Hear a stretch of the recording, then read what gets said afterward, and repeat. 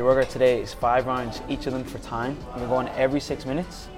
It's going to be 9 calorie ski, 9 kettlebell clean and push press, 7 cal ski, 7 kettlebell clean and push press, and then 5 cal ski and 5 kettlebell clean and push press. This is unreal. I love the look of this one. But we're both like scrunching up our face as we look at it as well. Yeah, we know what's coming. Yeah, it's going to hurt so bad. Yeah, I did a little tester on this one. Did you? Yeah, and it definitely takes a lot of convincing. Yeah. To keep going. I'm looking at it going, the 9s will be hard but fine, and I know getting off the cal ski into the 7 kettlebell clean and press, I'm going to want to put it down, and I just like, you can't put it down for 7 clean and press at all, can you? No way. Oh, you can't. You can't. You'll want to. How do you not? What's the strategy here? So that's going to happen because it's 5 rounds.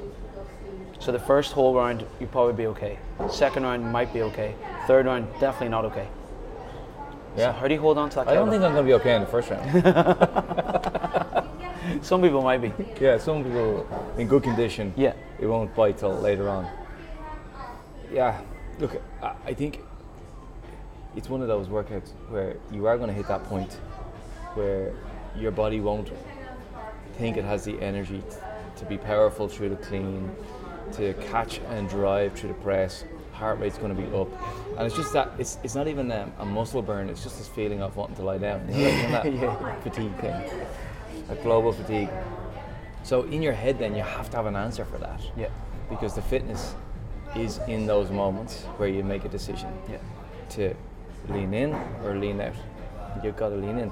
I always think, what type of person do you want to be? Oh, It's one of them ones, isn't it? How judgmental. that's a good one. Yeah. Like, but if you're judging in your own head to you, that's the best way to be. yeah, because you're saying, come on, who do you want to be here? Do you want to be the guy who breaks up at the 4 and 3? Yeah. No Or way. do you want to be the 7 and then you'll deal with the pain in the rest period? And you know, the rest period is where it hits you. We all kind of anticipate that subconsciously, and that's why we're trying to back off. But like, let it happen in the rest period. You're going to be lying down anyway. Like, let's keep it flat to the mat during the work, and you'll get a lot fitter. Love it. Why have you gone for a kettlebell clean and push press? It's a very specific selection, isn't it? This is what I love about it.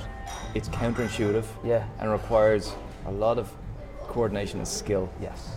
And it's my favorite part of CrossFit, always has been a little change to the movement pattern that you have to be deliberate about executing. Yeah. It's about execution. We can't just drift back into a jerk because we've cleaned it, and we can't go muscle clean because it'll disturb the push press. Fuck a push press. We've got to power clean it and go straight to a push press. It's so cool, and when you get the rhythm of it, it feels really good because you're really powerful through the hips, and then you just drive it overhead. Yeah. So I always liked it as a combination, both dumbbells and kettlebells. And the kettlebells will go to the floor; they won't go into a like traditional swing motion. Oh, yeah. So that's a difference as well. And You're really messing with us today, then, aren't you? it's that's where the fun is for Yeah. me in this. It's the movement skill. Figuring part. that out as you get Yeah. into it and go into then class. One thing to say, what comes to mind with these workouts is these are the type of workouts that people who don't do CrossFit, it's the reason they don't do CrossFit. Because they're not able to do these things. Yeah. They're like, I don't fancy that, that's too uncomfortable. But we do CrossFit because we know these days come and we're going to be able for it. Yeah.